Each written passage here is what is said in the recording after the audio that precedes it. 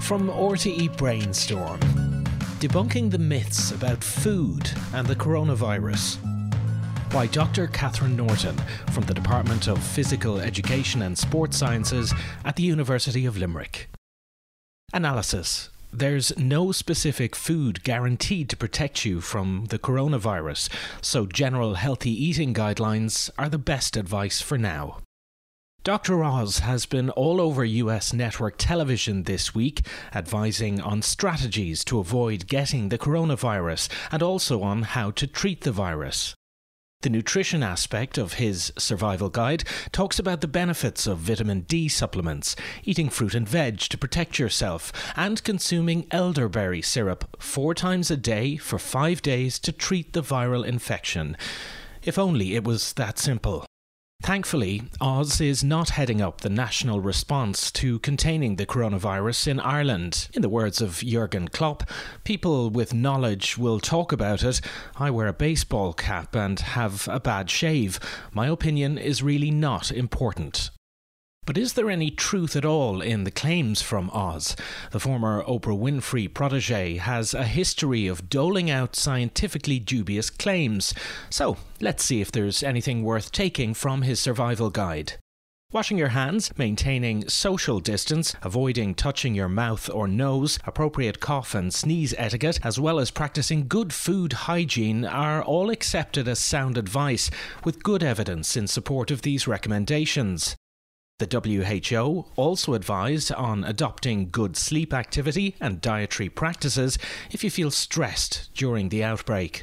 But they do not advocate elderberry syrup. It's implicit in the WHO advice that optimal lifestyle practices, sleep activity and diet can support health and may prevent ill health. However, the bottom line is that there's no magic pill or a specific food guaranteed to bolster your immune system and protect you from coronavirus.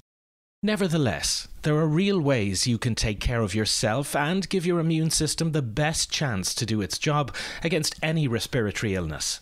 A healthful diet is important to maintain a functioning immune system. However, no single food or natural remedy has been proven to ward off disease. For many years, high-dose vitamin C consumption has been part of cultural practice when suffering with a cold or flu.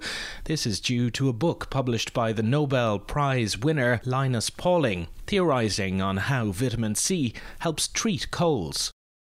In the following few decades, multiple randomized controlled studies examined whether the vitamin had any effect on the common cold. The results have been disappointing. An analysis of 29 studies, including 11,306 participants, concluded that supplementing with 200 milligrams or more of vitamin C did not reduce the risk of catching a cold. However, regular vitamin C supplements had several benefits, including reduced cold severity and duration. Supplements decreased recovery time by 8% in adults and 14% in children on average.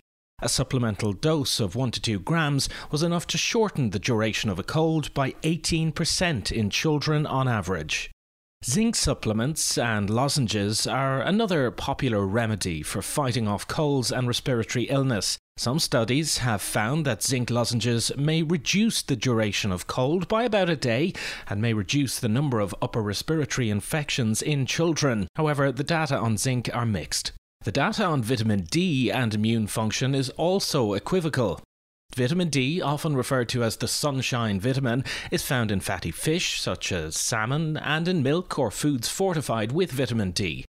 A more recent analysis of 25 randomized controlled trials of 11,000 patients showed an overall protective effect of vitamin D supplementation against acute respiratory tract infections. The research is not conclusive, and some studies of vitamin D have not shown a benefit.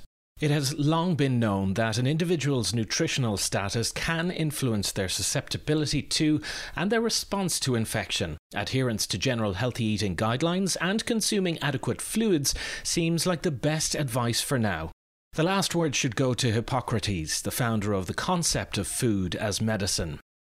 If we could give every individual the right amount of nourishment and exercise, not too little and not too much, we would have found the safest way to health.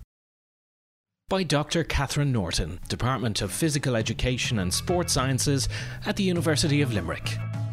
For RTE Brainstorm, I'm Paul Moriarty. For more podcasts and articles, check out rte.ie/brainstorm.